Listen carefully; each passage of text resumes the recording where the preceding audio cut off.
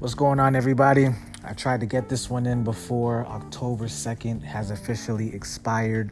I actually found a funny life formula, and it starts out modern art equals I could do that, plus yeah, but you didn't.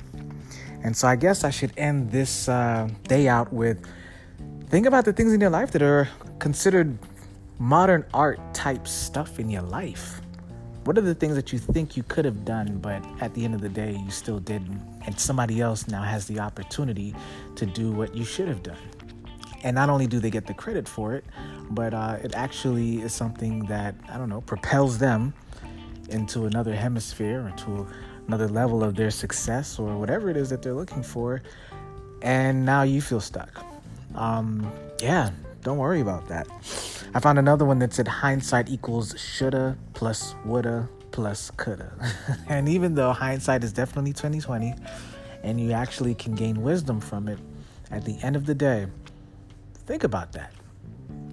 What is some modern art right now that you have in your life that you can not just, think about doing, but actually do? So that at the end of the day, you can say that you've completed it, even if nothing comes out of it.